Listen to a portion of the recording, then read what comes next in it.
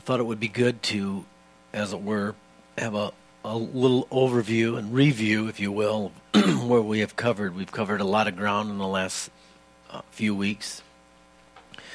And sometimes we forget when we're in the middle of the forest.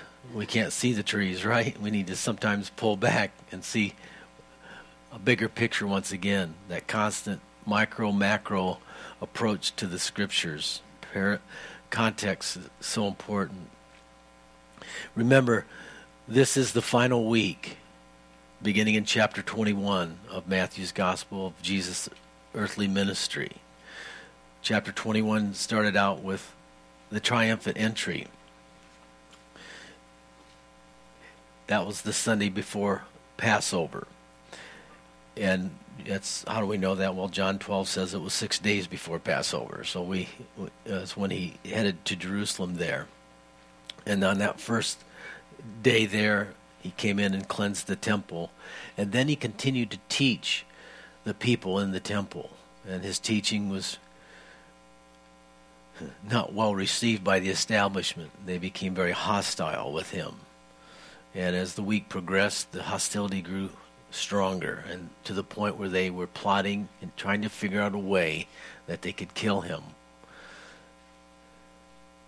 And as Jesus is there in chapter 23, he reveals the inner workings of the minds of those in the establishment, the Sanhedrin, the scribes and the Pharisees, and he pronounces 7 woes upon them, and revealing their hypocrisy. And of course the disciples are probably wanting to lighten up a little bit because it was obviously very intense, and they could read the faces and the emotion and feel the tenseness and the drama that was there in the temple. And maybe in a lighthearted fashion, hey Jesus, isn't this temple awesome? Aren't these buildings just great? You know, kind of like what you do when you're a little uneasy around those kind of situations. You sort of just want to change the subject. That's how I see it. And then Jesus didn't stop, really. His intensity level was there. I have come to die, and I am telling these guys the truth, and I know it's provoking them because it is God's will that I become the Lamb of God, and it doesn't matter. I'm letting the chips fall where they may. And by the way, this temple, it's going down. This city, it's going to be destroyed. What? God wouldn't let that happen to our temple. God wouldn't let our capital city fall. And with astonishment, it was received by the disciples.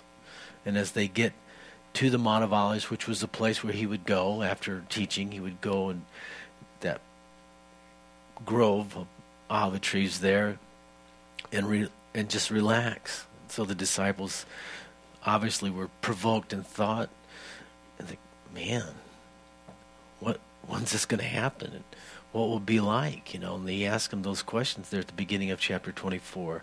And then Jesus went on to explain what it would be like during the time between his two comings, and what it would be like before the fall of Jerusalem and the temple being destroyed. And the sign of his second coming and all was all laid out there. All the predictions and the description of what it would be like between the two comings. You know, a time of deception there in chapter 24, a time of war, a time that would be of natural disasters taking place, persecution, lawlessness because of the absence of love. It would be a time that true believers would have to endure. They would have to be patient and wait upon God to come and help them and save them from their situations. But also be a time to open their mouth and preach the gospel, a time to evangelize. And these are the things that we've covered in the last couple of weeks here. You know, it's, again, he's now coming to the end of his teaching, and they're about to celebrate the Passover together, and he knows what's going to happen after the Passover. He's going to be apprehended. He's well aware of what's going to take place. And so he ends this prophetic utterance in prediction of the future, signs and all, and the second coming with parables. And parable is a spiritual truth in this case that is put beside sort of a story to convey a message, a truth that people need to know. And these parables are about the kingdom of heaven. They're little secrets. as it were, that God imparts to believers so that they can understand the way and the purposes of God and the way his kingdom operates. God's kingdom operates different than the kingdom of men. And God's kingdom on earth is different really than the kingdom of heaven, because in heaven there's no sin. Here, well, we've got issues. We've got darkness. We've got an enemy. And so he wants people who are here, his witnesses, his disciples, to understand the secrets. So he reveals these secrets through the parables. And so parables are not the easiest thing to teach. You can spiritualize, you can allegorize, and some of it's okay to do that. But there's usually a simple truth that is Jesus is seeking to communicate about the kingdom of heaven. And so let's not, when we're going through these, let's not miss the obvious of what's being talked about here. And so last week we did pick there's these last three here, and we covered the first of the three last week at the end of chapter 24, the faithful servant and the evil servant. And so during this time between the two comings, there's an exhortation for true disciples and true followers of God to be faithful. It's wise to be faithful. Whatever God has called you to do, he wants you to be faithful to do it, to carry it out. And when he returns, he wants you to find you doing what he's called you to do. And if you're doing that, regardless of what other people say or may think of you, God will reward you. God will bless you. But there's something that can happen when our expectation is not met. And in this case, it's the delay. There's going to be, and Jesus is trying to convey that to the disciples here, there's going to be a long interval of time. It'll be longer than you want it to be. It'll be longer than you expect it to be. And there are certain attributes and understandings that you need to have so that you can remain faithful, that you can be wise and shrewd in serving me. And so this is really what he's trying to communicate there in that first one. With that delay, often we begin to become disappointed. And when we're disappointed and disillusioned in what we think God is going to do, then the enemy can come in and lie to us. And this is sort of what happened, I see, in that first parable there at the end of 24. The evil servant began to say in his heart, "My Lord, my master is delaying his coming." He's probably out partying. He's doing something that, dilly-dallying around. I mean, it's making some excuse. Well, God, he's not really going to keep his word. Something is going on in the heart of this person. I want you to make a note that this person has an evil heart. Something has been disconnected.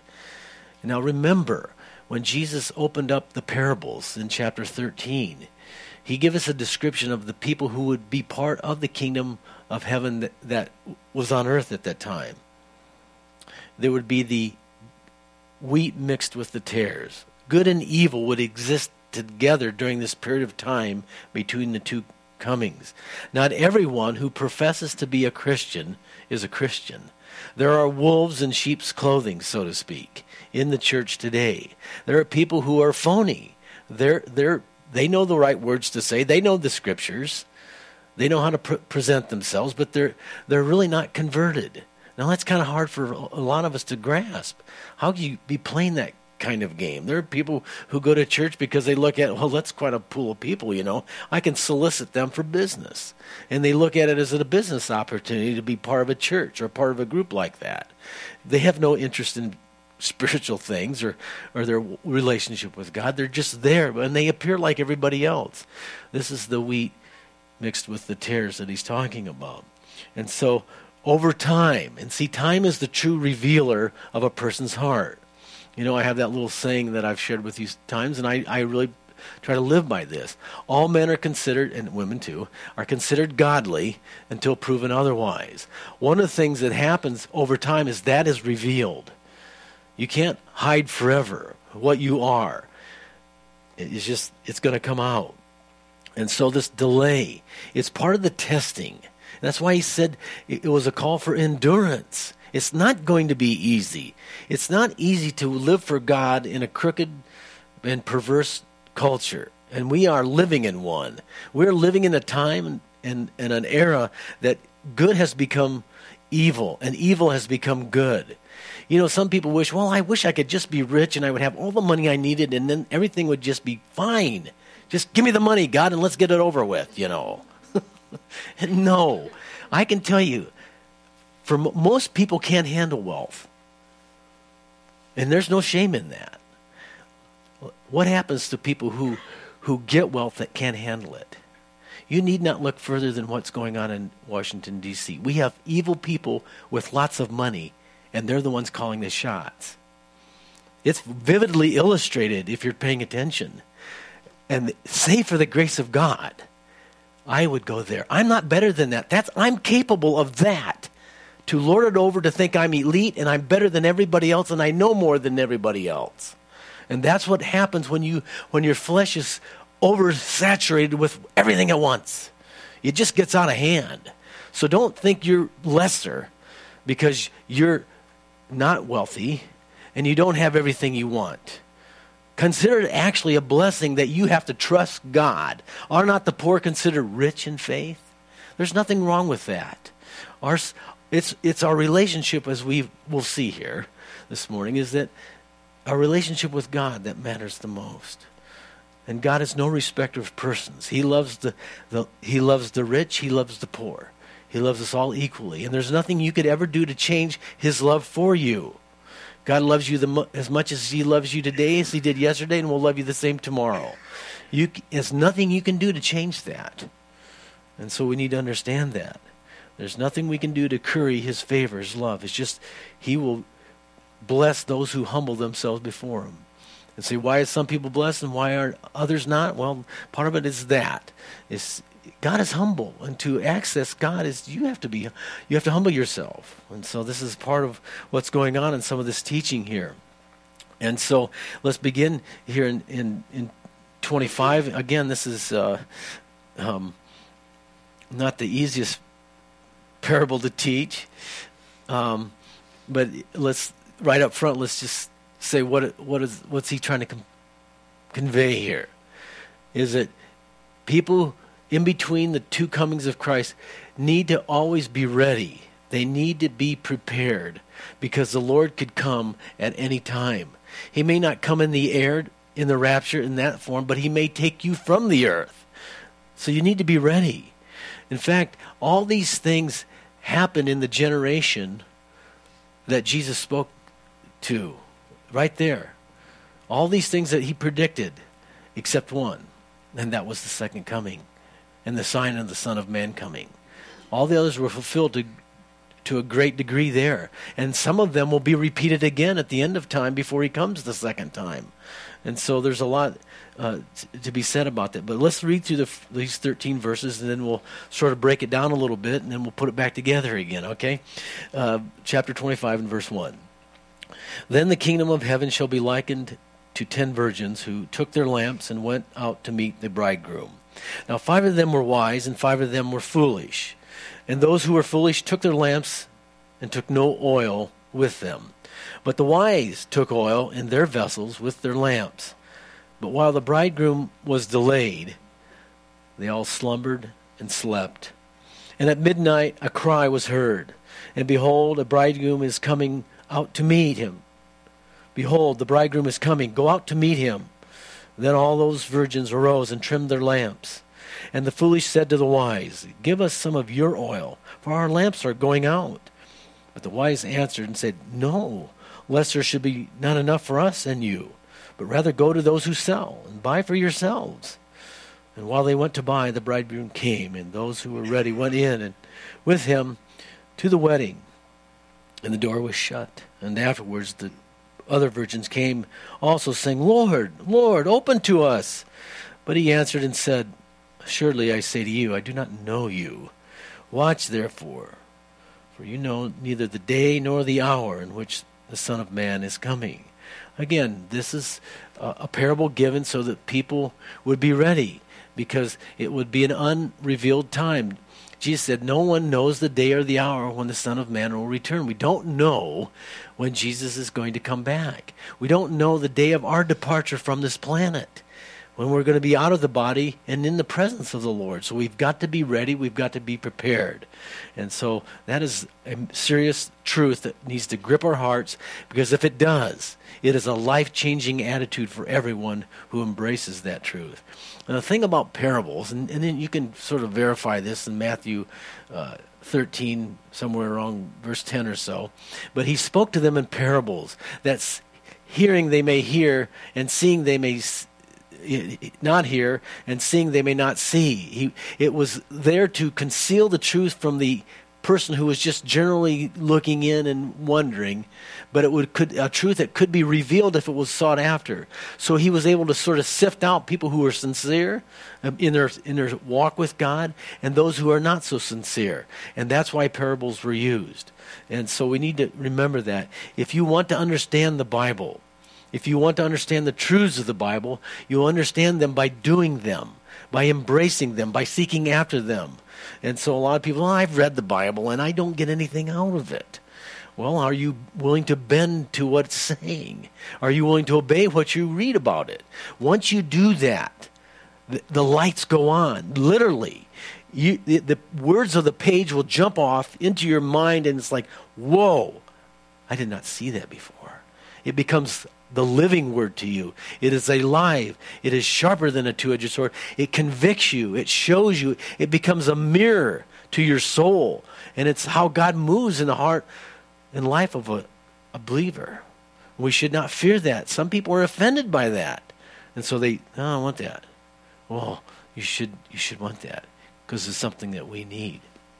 And so as we break this down a little bit, what do we have here? Well, we've got 5 wise virgins and 5 foolish ones. And virgins are young girls. They're bridesmaids, essentially. They're young women who have not been married yet. That's kind of the idea there.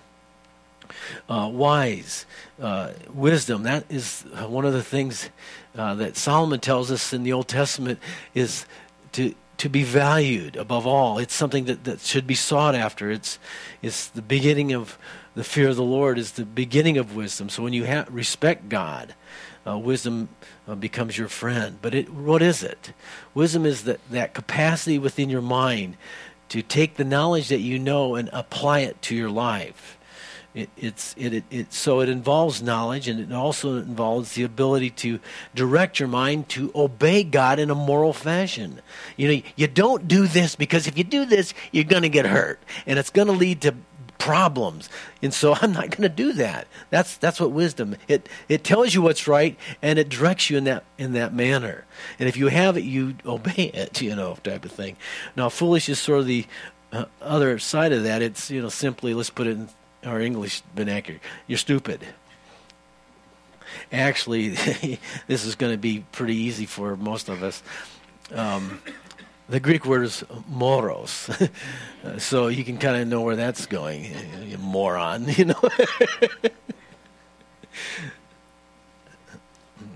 It's a person who doesn't have any skill set, essentially.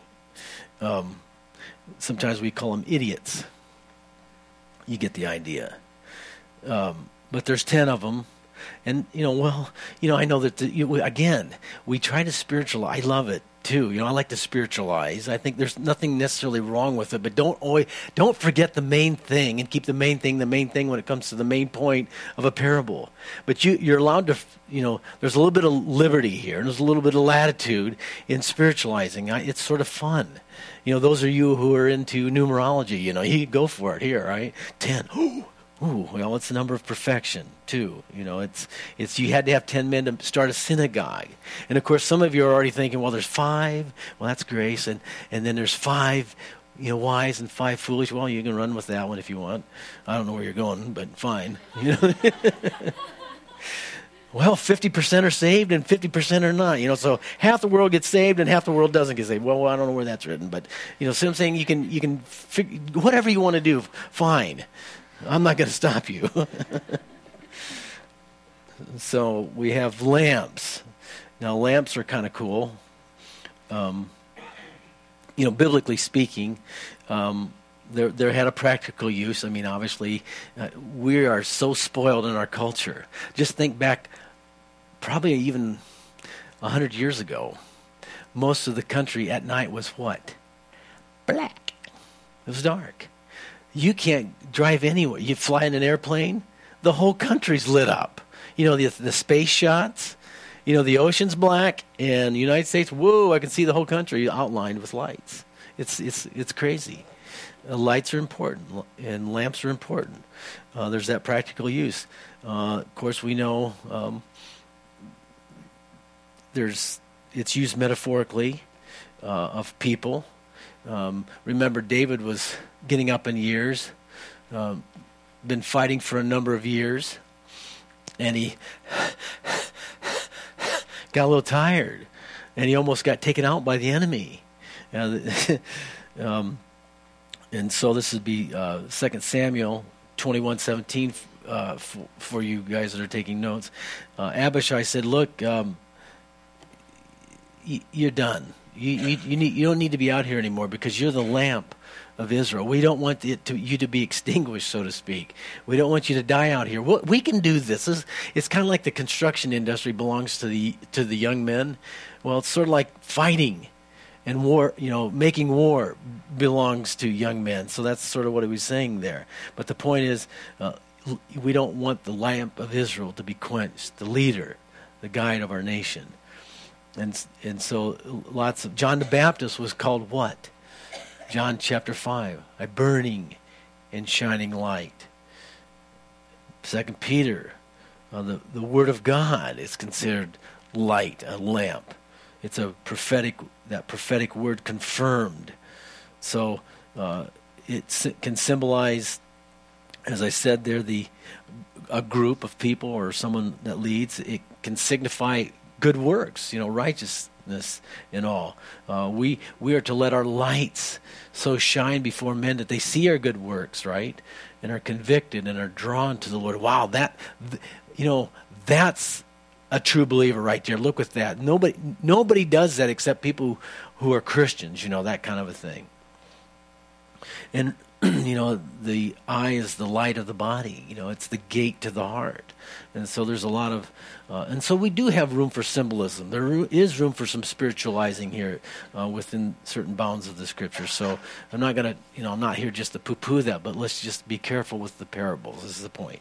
And then, of course, we have the bridegroom here. Now, should be a no-brainer for those of us who know the Bible. That would be Jesus. He's the bridegroom, and that's throughout the Scripture. And so, as we have taken it apart, we see the players, the people that are mentioned here in this particular parable. And notice here about these 10 virgins. They all had lamps. They all had the gift of God. They all had life. Think about that for a moment. You have been given a most precious gift. You exist. You have life. Don't ever forget that. What you and I possess. Well, I never asked to be born. Well, yeah, I know. If we took a vote, no, we probably wouldn't have been born, right? I wouldn't be here, I'm pretty sure. And with that guy, no. But it doesn't matter. We had. That's one of the things that we don't have a choice in. We had nothing to do with getting here. We're here. Okay, so the question begs, and this is the one that God's going to ask us all. You received the gift of life. You have a lamp. You are a lamp. What did you do with your lamp? What did you do with the gift of life that God so graciously has given to you? Something to ponder. They all had oil available for these lamps. And we'll talk about the oil a little bit later here. But they all were waiting. Why? Because for some reason, maybe the bridegroom was picking out the gifts. I don't know. Who knows why the bridegroom was delayed? He just was. He just is. Now, we do have a hint in Scripture why the Lord waits. He's waiting for the precious fruit of harvest from the earth. And so we can gather from that, from one of the other scriptures, that the reason why God has delayed in coming back and setting up his kingdom is because there are still people, and probably even from this point forward, that are yet to be born to receive the gift of life that will receive eternal life through faith. So he's waiting for the precious fruit of the earth to reach its full maturity, when the harvest will be full and complete. And apparently, we are not there yet. Now, I've been thinking, since I've been a Christian for a number of years, that there's no way I'm going to see 2000. There's no way I'm going to see, 2010. It just seems, are we going to see 2020? Well, I don't know. Probably. I don't know that, though. You might, I might not, or vice versa. I mean, we don't really know. But there's a delay for a reason, and there's no need to question why. He's given us enough information with that thought of the harvest. So, but in waiting, things can happen. You begin to think things that aren't true. You get impatient. You get frustrated. When you're impatient, you're frustrated, and you get emotionally involved. You begin to lean on your emotions, and your emotions are not something that can be trusted. We trust our emotions a lot more than we probably should. And you can be lied to, as the previous parable sort of indicated. That man, that evil servant, got sideways in his thinking, and he didn't no longer believe. He no longer had faith in what he had heard. He stopped embracing it. One of the other things that's obvious in this one is that you get a little sleepy. Okay, that's an alert here. Wake up. Sleeping and slumbering. I want to make the point here. The wise and the foolish did the same thing. So it's not about, there's no sin in sleeping except in church. Not really. It does happen. I get a little monotone. I get it.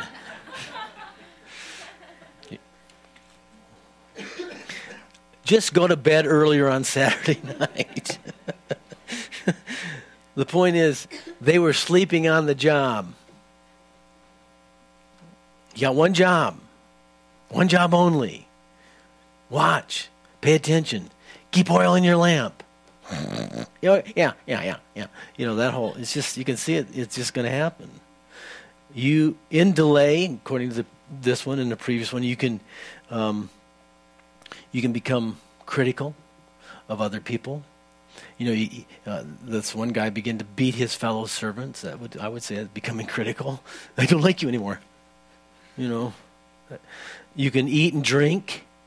In other words, you can begin to indulge your flesh. Yeah, well, my grandmother said Jesus was coming back, and she's been gone a long time. You can start rationalizing your behavior and just indulging your flesh. You have to be very careful. You can get lazy. If you overeat, you overdo the carbs, crash out every time, right? A lot can happen when you're waiting. You can get lazy. You can get, through bad living, you just become spiritually blind. You can begin to associate with bad company, as previously noted. Bad company corrupts good manners. It's just the way it is. The true test in waiting is revealed of what you really are, what I really am.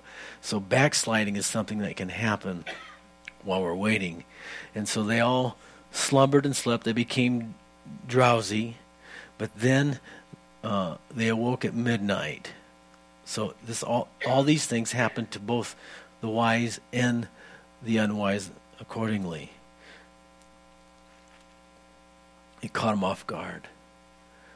This is the whole thing about not knowing when Jesus is going to come back.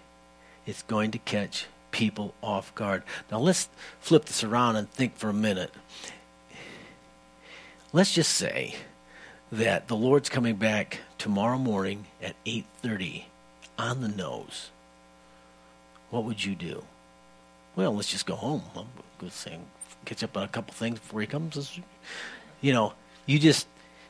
If something changes immediately, or move it up, a couple years from now. Well, I got time to get everything done that I want to do before that happens. It changes everything. God is wise. He knows what our fallen nature is capable of doing, and so he's trying to keep us centered on him. And one of the ways to do that is to let us live not knowing when he's coming back or when we're going to be going home to meet with him. And it actually breeds good things in us, like faithfulness, testing of our heart. Those are good things. And the idea here is that the Lord wants us all to be ready. Let's not miss the obvious here. He wants us to be ready no matter when he comes. You just know you're going to sleep. You know you're going to slumber. You know you're going to have you're not going to be 100% on the money every time. Now, I'd like to think every time I step behind the pulpit, I am just going to nail it. But I know I have my moments, and it's like, this is really struggling, you may not know it, but I might know it, and it's like, oh. But you're just not always there. There's going to be that time where you slip, you sleep, you slumber. But that should not be the way of life. He said, not only are you to be ready, but to be watchful. Pay attention, and this is important. Pay attention to what's going on around you. What's going on in the world. What's going on in the church. The Bible talks about winds of doctrine blowing through the church. They come and they go. They come and they go. And that's why we need to be students of the Word. You're able to pick up on it. We've had the churches, it's all about entertaining the people. Years ago, it used to be all about faith and claiming it and naming it and blabbing it and grabbing it. It was all kinds of extreme faith doctrines. And these things have come, they've gone. Who realized that really doesn't work? People have itching ears, the Bible says, in the last days. And so these guys learn how to tell people what they want to hear. And while they're doing that, they're slipping their hands in their wallets and taking out what they would like to have for themselves, So, many false prophets. Many false teachers. Jesus said we're to be watchful. And so, that's what we have to do while we're waiting. But notice here, they all heard the cry of the bridegroom.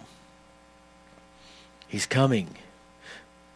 Does the cry of the bridegroom remind you of anything else scripturally? Some of you guys know this. You know the word. Does 1 Corinthians 15:52 ring a bell? Ding, ding, ding, ding, ding. Let's turn there, because I'm going to ring your bell, okay? You should know this one. What's going to happen? What is the cry of 1 Corinthians 15:52?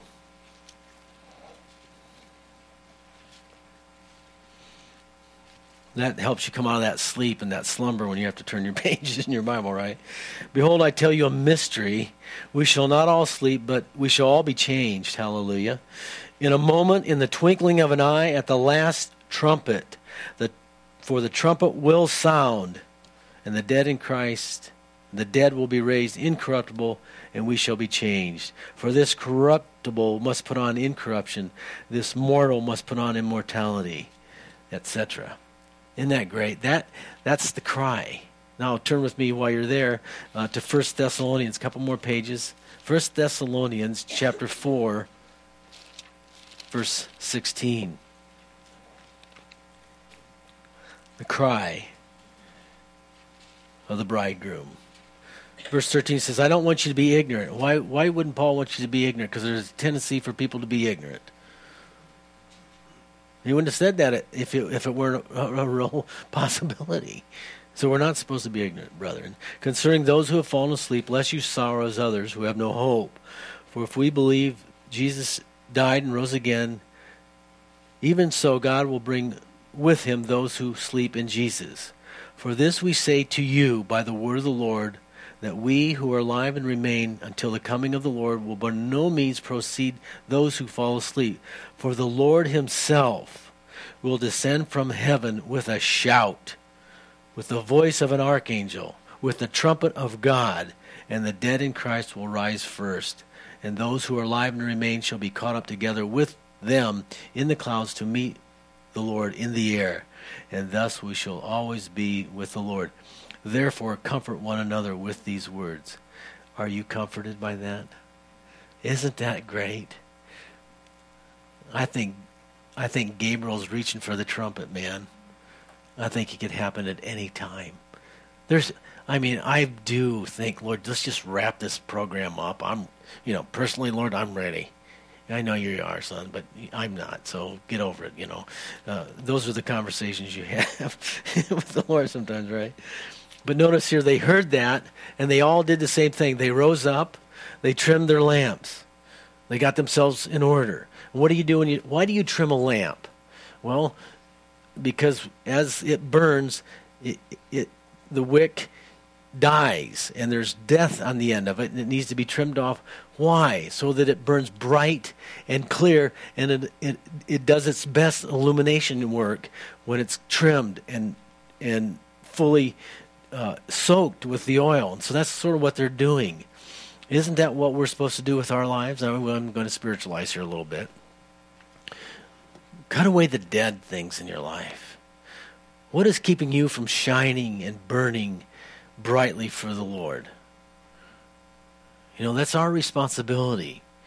We're to purge ourselves from things that are unhealthy, things that are not good for us, things that don't aid us in our witness for the Lord. Cut them out. Remove them from our lives. We need to be soaked in the oil. We need to be filled with the Holy Spirit. We need to be filled with things of God. Now, notice here, and this is where the break occurs. Everything at this point between the foolish and the wise were identical. Everything on the outside looked exactly the same, but this is the change. The foolish did not take oil with them. There's an insinuation that they didn't have it to take with them because they hadn't taken the time to purchase it, to have it available, to have it ready. They were not prepared for what was coming. They didn't really believe in their hearts, because if they would have really believed, they would have prepared.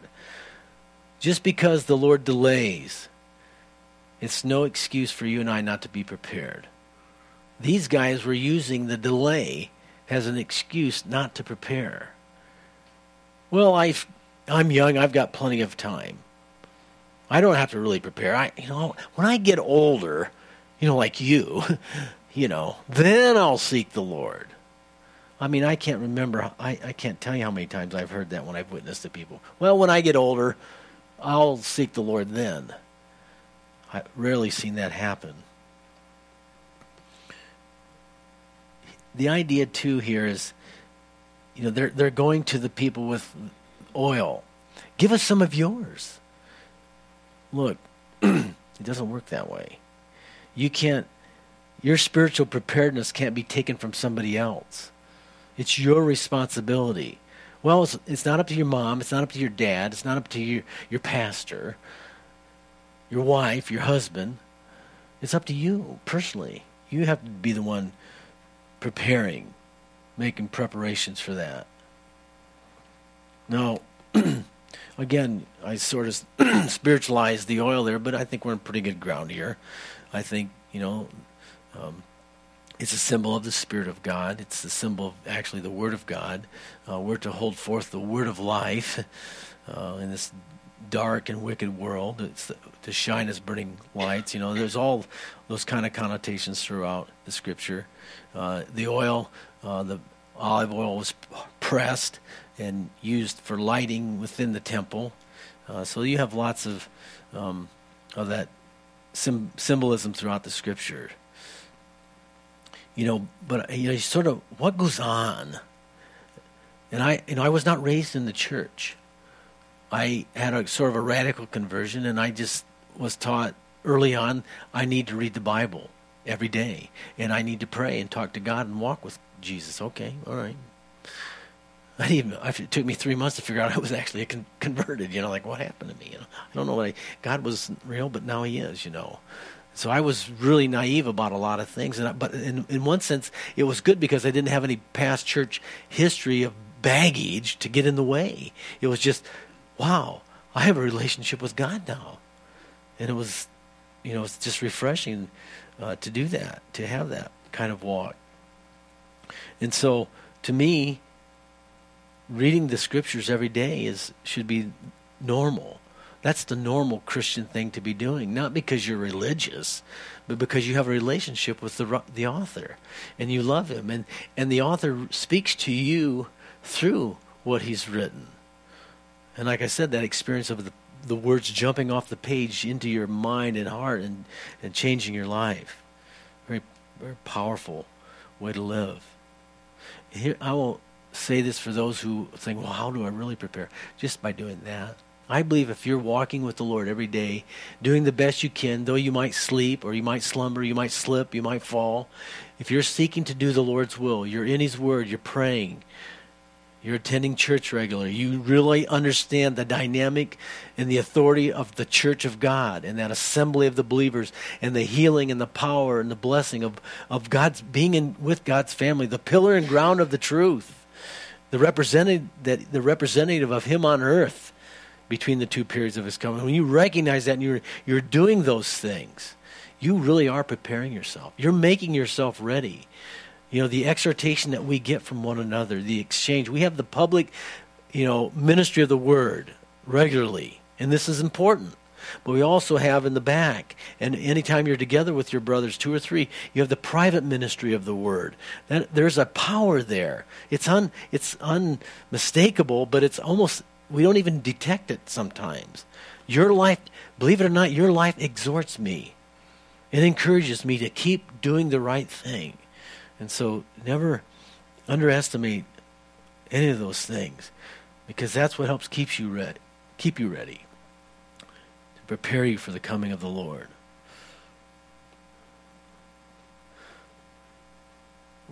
We should never let anything supersede our watchfulness or our preparedness in waiting for the Lord's return.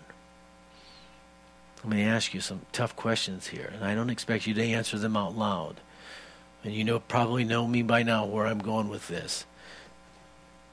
Are you letting things getting in the way of your relationship with the Lord and your preparedness for his coming? Are you making your spiritual growth a priority? Because that's what we're talking about here.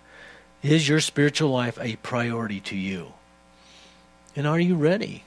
Right now, are you ready to meet the Lord if he would take you before the rapture, before he comes again?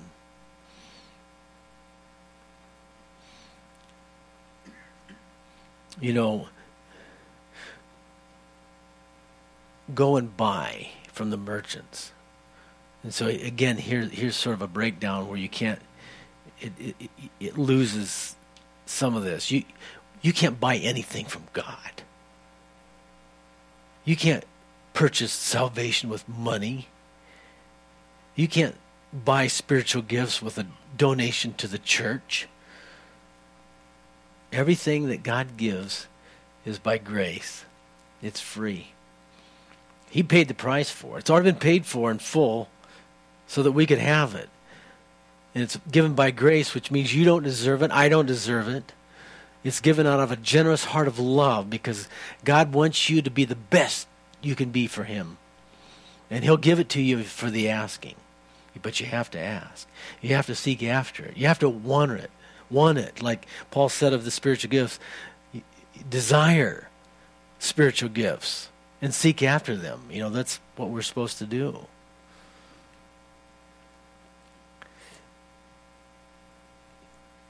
So we can't purchase them with money, but we can pay a price. And I think that price is self-denial.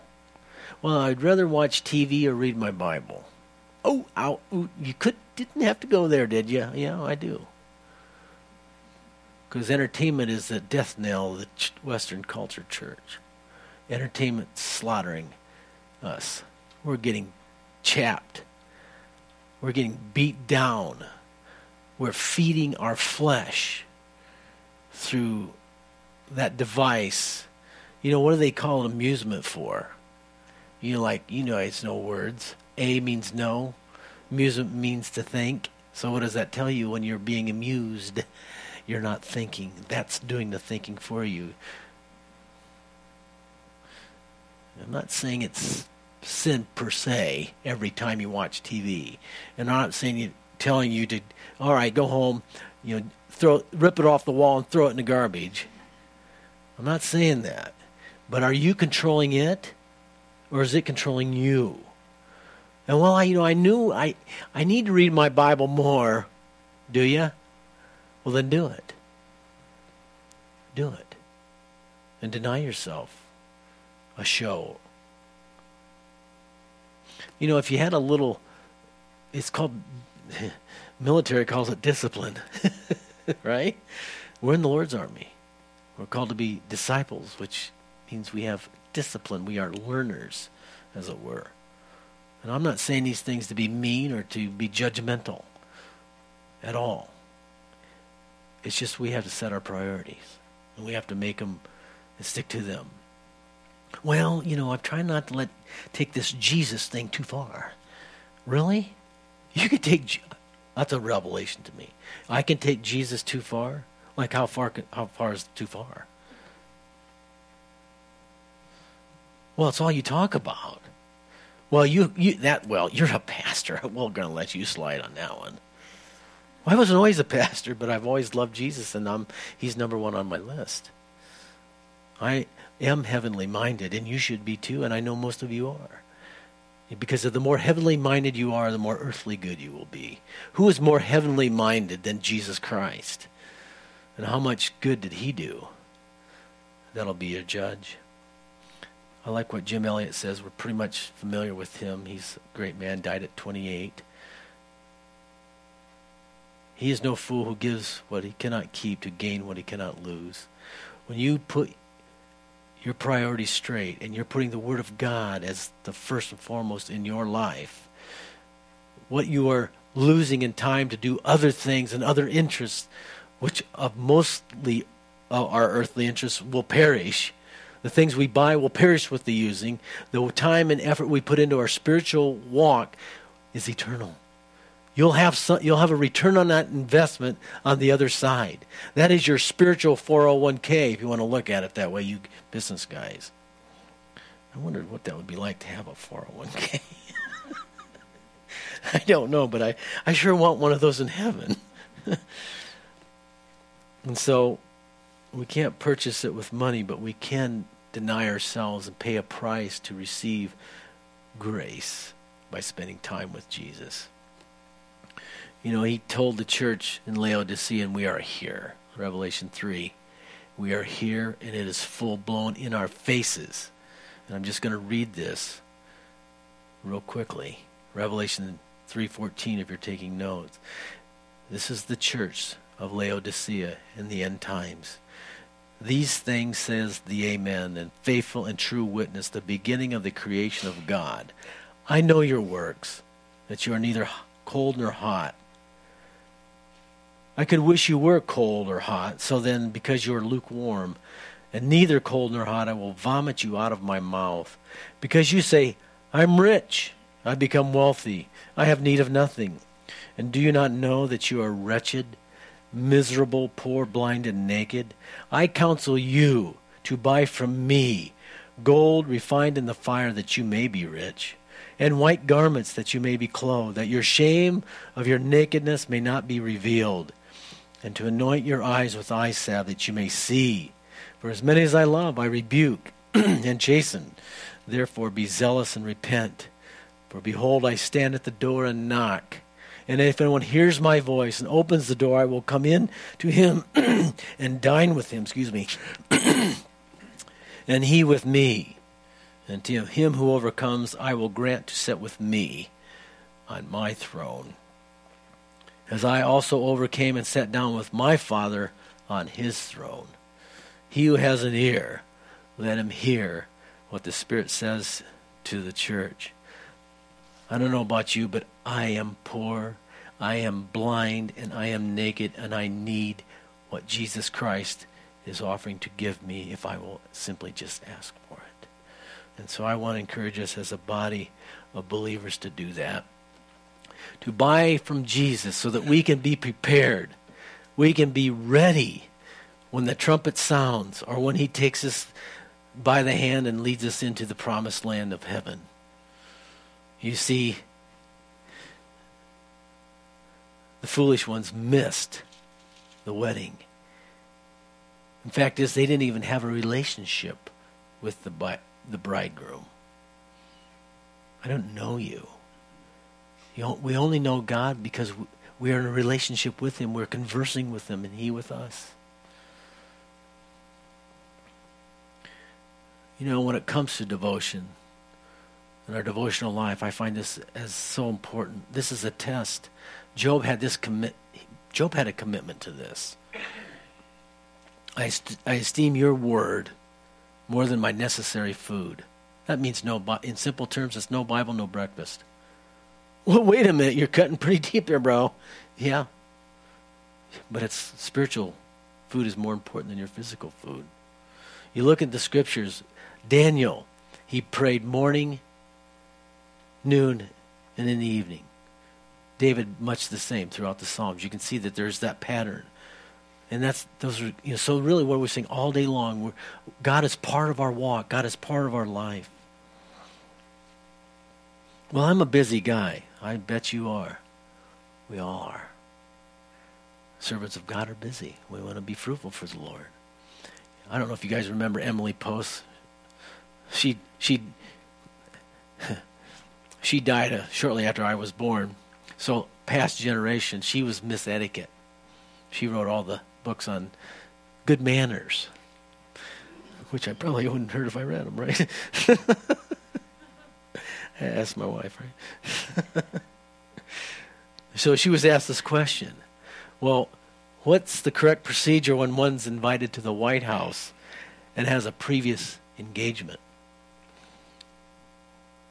Well, she answered, an invitation to lunch or to dine at the White House is a command and automatically cancels every other engagement. You get where I'm going? Christians have a daily engagement with the King of Kings. His priority has claim over all others. There is no competition here. Would we drop if we were invited to the White House, let's drop the political preferences here. Just get with me here. If we were invited to the White House, would we not go because of the high honor and that high office of our land? Of course we would. We are being invited into the court of the King of the universe anytime. We're his children. And he loves us. And he's like, I want to talk to you, son. I want to talk to you, my daughter. And we watch TV. It's a really neat movie, Lord, I'm going to watch. You want to watch with me? No, not really, because I'm not into that. But, I mean, what are you going to say to that, right? And so you kind of get the drift here of what Jesus is trying to convey through this passage. We are prone not to prepare because of the delay. We're prone not to be ready, but he's requiring us to be ready, to prepare. Shall we pray? Father, thank you for your word, and we thank you for this story, parable. And Lord, we're convicted. We can never give you as much time as you deserve because we're self-centered and we have ideas of ways to find our own fulfillment or things that we think will fulfill us, when in reality it's your will, and all the things that we long for and desire you'll give us in your way, because we know that you always give the best to those who leave the choice with you. And that if we make you first and we seek first the kingdom of God, you'll add all these other things to us. And so, Father, bless Calvary Chapel, Greenville, Lord. Bless us with this kind of heart where we just are madly in love with you and we spend time with you and we put you first because you're priority one. Lord, forgive us when we've fallen. Wash us clean and help us to start afresh, even today. In Jesus' name, amen. Shall we stand?